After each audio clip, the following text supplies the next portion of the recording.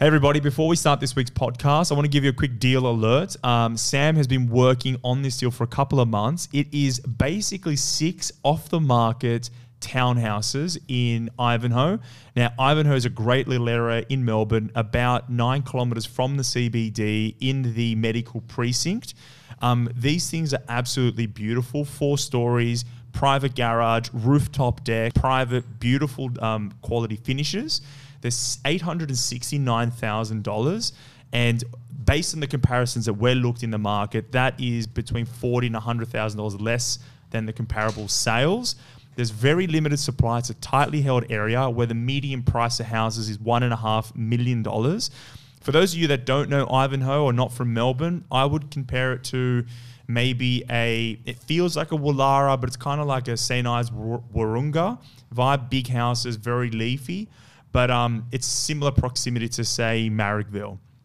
Beautiful area. Sam, I'll shut up. Can you tell us a little bit more about why clients should be getting in now and why you like it? Yeah, sure. So, like I said, Dom, the proximity to the CBD is just about 9 kilometres out, and is equivalent to just say to Marrickville. The fixtures and finishes are quite high, and also the incentives that I've been working with the developer the last couple of months have finally come into fruition. So, I think it's time to jump on these, because at the moment the government stamp duty incentive is going to expire on the end of this financial year. So right now, if you were to buy this, it's at $40,000 of stamp duty. But if you were to jump on before the end of this financial year, you could possibly save that $20,000 in stamp duty savings. So there's that incentive, and also the further incentive of $20,000 from the developer. So that takes it up to $40K. And to just touching base on from an investor's point of view, where the supply of the area for townhouses of this quality, of this kind of product, is very low. I mean, by all means, go online and see it for yourself. There is actually nothing online. Everything is about the $1 million range. So I think this is a really, really good opportunity. Yeah, I agree. So, Sam, thanks for getting that site. I'm very excited. Off the market, we've got 6. Inquire with the team. Sam is taking the lead. Louis is all over it. The team have created an amazing presentation. We'll be sending some drone footage up so you can get up close and intimate with the site and understand it. It is completing in September this year, so it's nearing completion. If you want to know more, reach out to the team and enjoy the rest of the show. Hey guys, Dominic Nesci here. Today we are with the great Kent Lardner from Suburb Trends. Hi, Dom. Thank you for coming on the show today. Thank you. Now, I first met this gentleman. I didn't meet him, actually. I was listening to you on another podcast, and I was captivated by the way you interpret data, the types of data sets that you use, and I really appreciated some of the analysis that you were making with regards to property markets, how you saw those markets moving. And I immediately reached out because I wanted to have a chat and see if we could tap into some of that genius and bring you onto the show. And you were so gracious to join us today. Thank you. Yeah, well, thanks for the feedback. And I haven't invented a lot of these things. I've stolen them from the United States, and the main one being inventory analysis, which I think is the one you're referring to mainly. And it's the perfect way to capture demand and supply. And it's been widely used in the US for at least 15 years, but it hasn't made its way to Australia, and I couldn't fathom why. I still can't fathom why, but I think bit by bit, especially through podcasts, it's getting out there. The message is getting out there. Now, for all of you out there, inventory demand is a very interesting way of thinking about property because, and Kent is going to jump into it, because you know, in Australia, we talk a lot about demand. We want to know what is driving demand. We talk a little bit about supply, but it's a difficult number to try and get our hands on. But I think it's most poignant that you use this ratio or this number to tell us how a market is going. You know, we're going to jump all over the shop today, but can you tell us or explain to us what it is, how it works, and why it's such a key indicator of the long-term health or growth of a suburb? Yes. So there's 2 metrics to it that make up a single measure. The first is how many listings there are. And what we're looking at is, well, how many listings would I find on a typical day in a given month? So what's the average number of listings I'll find in the suburb? And typically you'll find in some of the smaller suburbs, that'll jump around a fair bit sometimes, but usually it will average out quite well. So we're looking at the total number of listings. The second thing we're looking at is the total average sales per month. And that does smooth out. You can do that a few ways. With a lot of these metrics, you can slice them and dice them a number of ways. So typically what we're doing is saying over a rolling 12-month period, what would be the average monthly sales volume? Now we've got those two measures, and what we now create is an inventory. The inventory metric is typically 100, say if I've got 100 properties for sale and 10 properties selling per month, 100 divided by 10, 10 months of stock. So what we get from that is a few different things. The first thing is a snapshot of where the market is right now. And the second thing, and Dom, you mentioned it earlier, is that trend line, that long term. And what you get from that is obviously where is the market heading? Are inventory levels going up or are they trending down? So those two metrics together give you a really, really strong insight into the market conditions. Now, what struck me about that when you first spoke about it, or when I first heard about it rather, was you were talking about a particular market, and that was Canberra. And I don't know what the specific inventory numbers were, but you said that the ratio was about 1.2 or 1.1 or something along those lines. Yes, ACT generally is nuts. It's well below. It's been below 2 months of stock or 2 months of inventory for a very, very long time. And usually what you'll find, or what I found with my analysis, is the longer you stay below that 3 or 4 month mark, the more pressure there is, upwards pressure on price. There's a very strong correlation, not just to the static as to where it is now, but how long it stays low for, as to how far the prices can go up. And in many cases, you can actually model on that. So I want you all out there to give that a really good think. And I was struck by it because if you're thinking about a market and you know that at any given time that market has 50 units or 50 apartments and houses and in total, in aggregate, there's 50 pieces of stock, but every single month they're selling 50 pieces of apartments, houses, townhouses.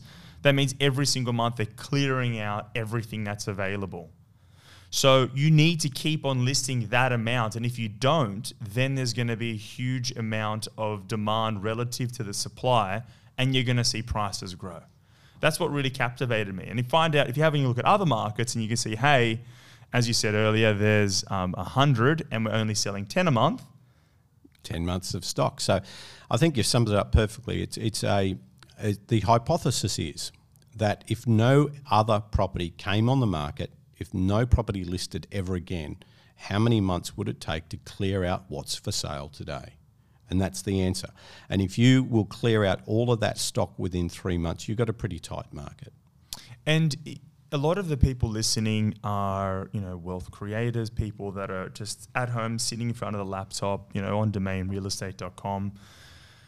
How do they get an idea on this ratio? How do they get their hands on it? Can they do it themselves? Is it only through you? And what do they have to lean on? Yeah, well, I collect it. So I've made it my key metric. So it's available through my site if you come through. I've also got a site devoted specifically to the investor class. That's called The Property Nerds. So I can serve this data up a couple of different ways. I think for a lot of people who wanted to do it themselves, they can as well. The formula would be look at how many properties are listed. You need to average that out. Look at how many properties are selling on average, and you can calculate this yourself. Okay, it's just going to take a lot of time, dedication. Otherwise, you could go to Suburb Trends or to the Property Nerds. Is that correct? Correct.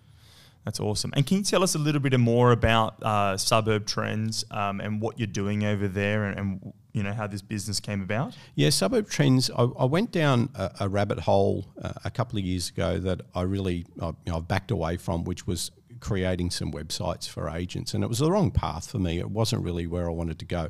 Where I wanted to go was to create content, because I think we've all seen that the key trend is that people are struggling. to create quality content. If you're a real estate agent, for example, you are struggling to get that content out there. So if you sit on some of these forums or tune into Clubhouse, you hear what people are saying, that content is the big driver, the big issue. What do I share? How do I share it? Where do I get it from?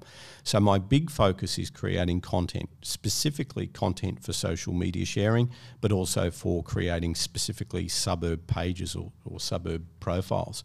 So they're the two things I've been doing of late, and that's my primary focus, and that's my passion.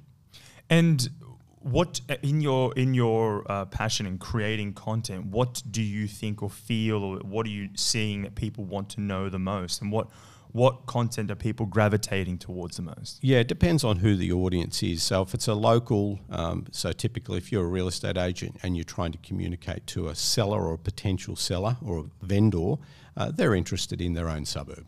So hence suburb trends being that my theory was that everyone's interested in trends that impact their suburb. So that's where the name came from. So very much I'd say that you've got the investor class, which I think if I were to kind of throw a blanket over the investor class of people, they love maps more than anything. They love a map, they love heat maps, they love to compare and contrast markets. If you look at the owner-occupied potential vendor or potential future listing, they're very much interested in their own suburb and their own property. And what's happened now, everyone's taken the leaf out of the Zillow book. Everyone's creating automated valuation models and serving those up for that reason. So it's pretty much morphed into a lead gen tool, and that is all about content for your property. Very interesting. So if I'm hearing you correctly, Suburb Trends is primarily for agents and it's for businesses that are in property, and they're looking to serve up good quality content to their audience, be it investors, owner-occupiers, and it is focused around suburbs and understanding those markets intimately. Exactly. So serving up data visualizations. So there's a lot of data viz, charts, etc. Heat maps are a biggie, and a new one I've just released is actually specifically for New South Wales, is the New South Wales government made all the sales data freely available. So it's hard to consume. So what I've done is I've taken it, I've refined it, and I've put it into a map, so you can effectively view a map with all the map points on it. Now, you can get that today on Domain or REA, but you don't want that on your own website with all the other competitive agents, logos and whatnot. So what you can do as a real estate agent is create your own map of all the sales, but not display anyone else's brand. You just focus on your own branding. So you said the government's released this data. Is it on a government website? Or it is. Yeah. So the government made this available a couple of years ago. So all the New South Wales sales data is now freely available and updated weekly. And where's that? So I don't have the URL top of mind, but if you do a bit of a Google search, it is hard to find actually. So what I might do is I'm going to send you the link and you can put it on your show notes. Yeah, Jenny, we'll cut it into the show and we'll have it out there available for all of you. And can we talk a little bit more about Suburb Trends and about the data that you like the most? So what are your key data points? What are the things that you tend to gravitate towards or you feel are most indicative of what's happening in a market? And I preface this with I know that you don't like to point to any one point or one data point because it doesn't tell a story. It's about a holistic view and a number of data points to really start to paint a picture. Exactly. I like to take multiple angles or use different data points to paint that holistic picture. If you look at one variable alone, most people, for example, have just focused on medians, which is just awful. So if you look at a suburb level median, it will jump around and not tell you the whole picture because it's full of compositional bias or it's incorrectly sampled or it's a small sample or the distribution's odd. Can you explain median a little bit? Yes, I think it's a great thing. So the median is the middle value. And if you look at a suburb, I'll go down to Melbourne, for example. If you go to Toorak and you look at the home unit market, there's 4 distinct distributions. There's 4 very distinct price brackets that exist in Toorak for units. So you've got units that sell above 3 million, you've got a cluster of units that sell between 6 and 800 and stuff in between. So relying on a median for somewhere like Toorak for units is really, really risky, really unreliable because it bounces around depending on what's sold. We're sitting near Redfern, right? In Redfern. Redfern's another great example where if you go back a year ago, there was a handful of very, very expensive, very large apartments that sold. And that type of stock hasn't been selling in the last few months. So what's happened to the median? The median's gone down. Does that mean that Redfern market is performing poorly? No, it doesn't. It's what sold a year ago is very different to what's selling now. And this is a common problem in Australia right now, especially in some of those suburbs like Carlton that have been flooded by bed sits that weren't flooding the market a year ago. Bed sits? The stuff that the students were staying in when we had students here. Yes. Okay. So you've seen the median price go down. Exactly. So the problem you've got with median is if it's not statistically significant, you're in trouble. If there's a different composition of what's selling between the two periods you're comparing, that will also cause you a big problem. If the distributions are all over the place, that will cause you a problem. So the trick for me is to look at the median for a suburb purely as a snapshot, but not as a time series trend-based element or analysis. What I like to do is zoom out and look at what's called a statistical area 3. So it's very similar to a local government area, but it's a broader area defined by the Australian Bureau of Statistics. So you've got a big enough sample size so that the median behaves itself and it looks like the bell-shaped curve. So can I ask another question about the median, because I think it's very important. When people are seeing statistics and they're saying, hey, this suburb grew by 15%, are they normally looking at the change in the median house price? They are, and it can only work and only make sense in a few cases. So typically what you want is a suburb with lots of sales. Yep. And what you want is a suburb with homogeneity. Because if you've got Redfern, pick on Redfern again, if you've got one of those situations where you've got a cluster of these very luxurious large apartments that sold a year ago and then they're not available now and they're not listed, if they're not listed, they can't sell, therefore they can't be captured in today's median price. So you really need to be very careful, especially when you're looking at suburb level medians. Whereas if you roll that up into a broader region like an SA3, you've got that bigger mix and you've got a more normal distribution. So you can rely, generally I can say, you can rely on an SA3 median through time. And that's probably why we see, and this is why I think you can't necessarily rely upon, one, historical data that you're pulling out of magazines, and two, what you're seeing in the news or different reporting, because just because you see a regional centre jump by 23% doesn't necessarily mean that it's going to be a top performing market for the next 7 years. That's true. So back to the original question, what are those two key metrics that I love? I like them both because they're leading indicators. The first one being inventory, and you've got two elements to that, or two dimensions to inventory. What is it today and what is it through time? So what's been that long-term, medium-term, short-term trend or delta when it comes to inventory level, which is a terrific lead indicator as to where prices will go. And the second metric I love is vacancy rates. Vacancy rates. Yeah. Can you explain more about why vacancy rates? So vacancy rates is a great lead indicator for what's happening in the rental space. Now, again, like everything else we're mentioning, it's not a single metric that I like. I always like to balance it out and look at days on market, for example. So if I'm picking on rentals, I like to look at vacancy rates. I like to look at where they are today, but where they were through the last few months and what that trend is. And the second dimension of the data I like to look at for rentals is days on market. Days on markets for rentals in particular? Correct. Okay. So you want to see how the days on market changes over time, and that'll tell you how volatile or how liquid that market is. Correct. And rentals are great. They move fast. The market clears fast. It's with the exception of a few things that's happened recently with moratoriums and whatnot, where governments have been intervening and not letting markets act as markets. Once you get the hand of the government out, rental markets are really pure. They move fast. And what do you think about days on market for sales figures? And how come you don't look at that? I do look at it. So again, with a lot of things, I like to look at the distribution of prices. So that's a biggie. I like to look at the distribution of prices at the suburb level and the SA3 regional level. I like to look at the days on market, but specifically with days on market, my biggest concern is it's hard to measure in some locations. An example would be a lot of the new housing areas, house and land areas, a lot of the new apartment stuff. Those are markets where days on market I find a little bit harder to measure, and it breaks away and does not correlate to inventory. So that's a bit of an interesting thing to say, where is there a divergence between these two metrics or three metrics or whatever? And sometimes that difference gives you another insight.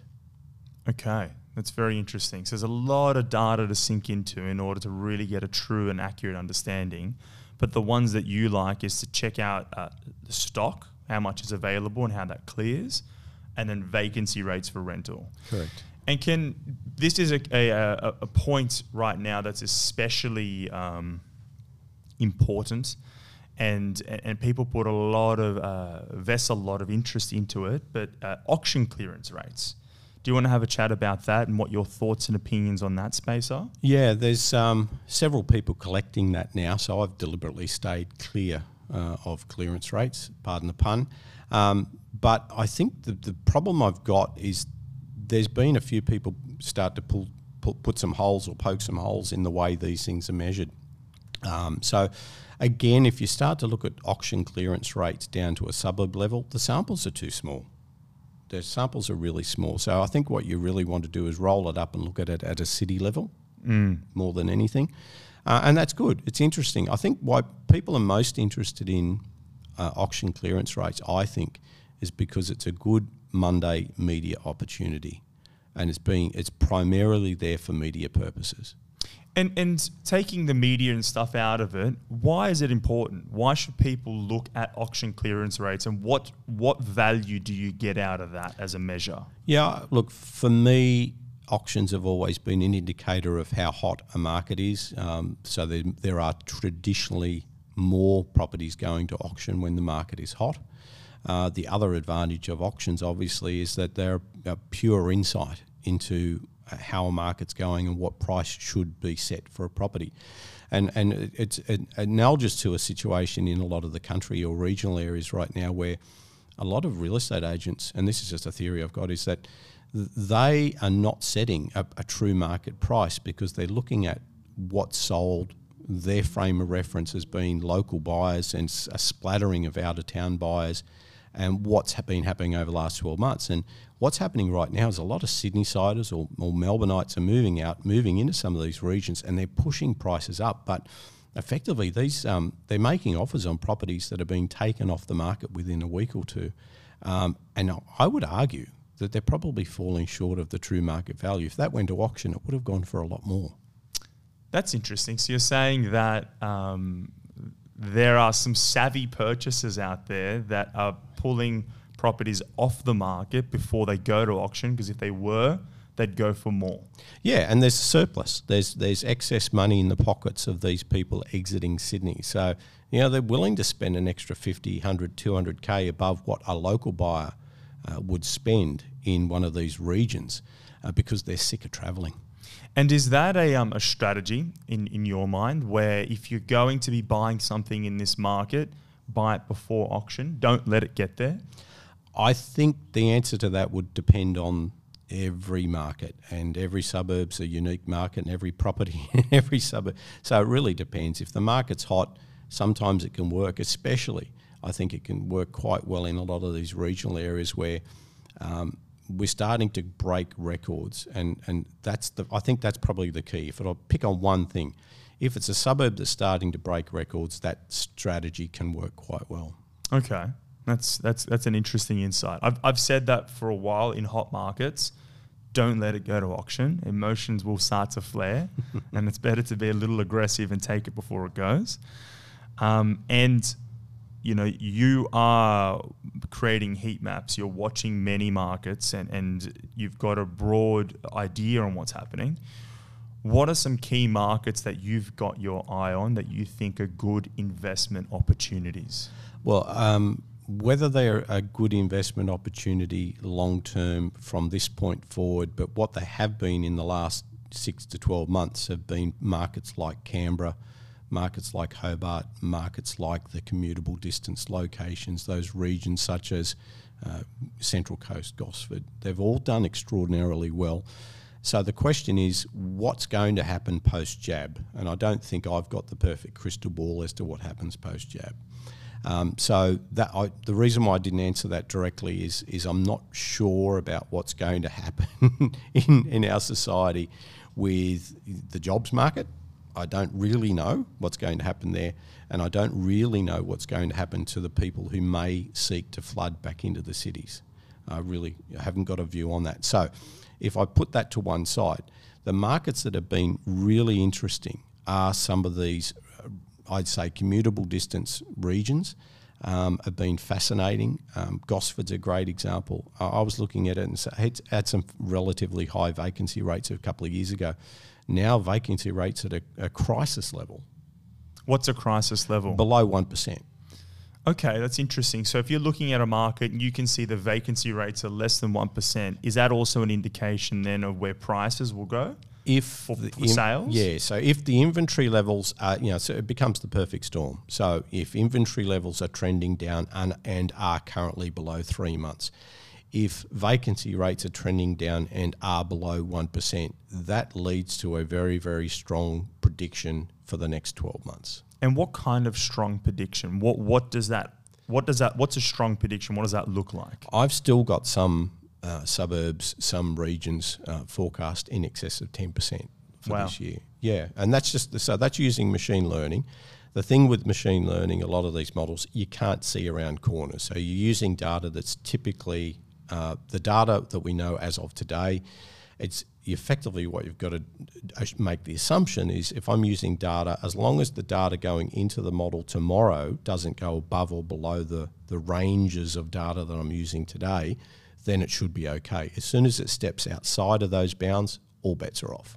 Okay, and you're really looking at the shorter term. These predictions are for the immediate future. Yeah, I'd almost argue that. I learned this. I remember it was Kerner. Kerner was the head of the state in Victoria back in those days. There was a period where Victoria dipped, or Melbourne dipped in price. I think it was the late 80s. Anyway, I looked at the long-term trend line and suddenly I got an insight into it. What happened down there is the market dipped and had a bit of a recession, a state-level recession. But then what happened is as soon as the government changed and Kennett got in and started to make some reforms, everything accelerated up back to the long-term trend line. And it gave me a whole new respect for the long-term trend line. So if you kind of look at the market and say, well, where's it been trending over the last 10 years or 15 years? Yes, you can have some dips, but usually it will regress back to the long-term trend line. I don't have anything better or more significant than that. So the long-term trend line, can you talk a little bit more about that and what that is and what's the mix? How does it come about and why is that important? Yeah, so again, I'd look at it more at a regional level or a city level, and you've got this foundation growth rate, you've got short-term fluctuations, and you've got this long-term trend line, and that's what regression is. It will regress back to that long-term trend line. Now, a lot of assumptions have to hold. Will immigration rates stay the same? Will the economy growth rate, will GDP stay the same, etc.? So you need to make quite a number of assumptions that things are going to stay the same as they have over the long term. If you can make those assumptions, then you can pretty much safely bet that the housing market will stay along those long-term trend lines. So accounting for or being aware of the bigger macro influences, being aware of how that market has performed over time relative to those bigger forces, and if you've got some certainty around how those forces are currently at play and will continue to be, then that macro trend line is a good indication of how that market will perform over the long term. Yeah, and I think that's as good as it gets from my perspective. Whereas you can build some pretty decent models to predict what the market will do in 1 year's time, maybe 2 years' time. But again, they don't see around corners, these models, and they're grossly overfitted, as the saying goes. So these machine learning models really work well within, say, a year, predicting a year out. But once you get outside of that, I like to just fall back and look at the long-term trend line and say, well, that's the most likely thing that will happen over the long term. And with that as a question, I want to follow up with, how do you think the market's going to perform over, the next couple of years? How do you think it's going to keep on growing at the same rate it is, and what do you see for the future and why? Yeah, for the next 12 months, I can continue to see this type of growth that we're seeing today. So for the next 12 months, the only question I've got and the only doubt I have is where some of these areas start to detach themselves in terms of the affordability ratio. Now, that's an interesting metric. It's something we always like to respect. However, it's a measure of household income. And if you've got some of these areas that are full of retirees or pensioners and whatnot, the average is brought back or influenced a lot by that particular part of the local community or the suburb or the region. So I think what you've got to think about is the income level of the people buying the houses is the important metric. And my biggest concern is wages have not been growing. So can this stuff be sustained going forward, especially if interest rates are starting to nudge up? And I think all the leading indicators are that we're probably bottomed out on interest rates. They probably won't be going backwards. They'll probably be going upwards. At some point in time. Yeah. So I look at it and say, well, if we don't have wages growth and we have no room to move going further south when it comes to interest rates, will we keep inflating the way we are? I read an interesting article the other day. I can't remember the gentleman that wrote it, where he basically said that since 2017, the property market effectively did nothing. It's only now starting to go above that rate there. It's now starting to exceed the previous boom times. But from then till now, we've seen wage growth grow by about 3% or something. So it's not a huge amount. It's not. But over that time period, we've seen a little bit of wage growth, no property growth, and now we're at that point where the market's starting to outperform certainly wage growth. Can I ask you, in your opinion then, do you think that this affordability question will then point people back to properties they can afford? I think that's already happening. I think the drive to a lot of these commutable distance locations is probably twofold.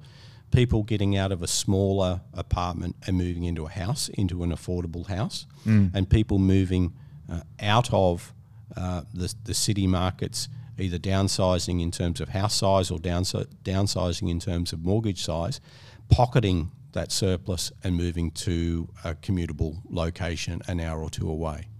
That's interesting. So when I think about that, it's another long-term trend, that hasn't gone away. It's one of those world city trends.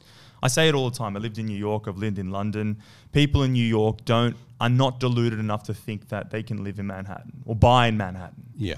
They move out. They go to Connecticut. They go to Jersey. And why would you? I mean, unless you're wealthy, why would you settle for a 1% yield? And that's the argument that I think many Aussies need to become, especially in Sydney, specifically in Sydney, they have to become accustomed to, hey, just because your parents lived in Five Dock or Bondi or wherever, doesn't necessarily mean that you can buy or live or afford there. You're going to have to travel 30, 40, 50 an hour away.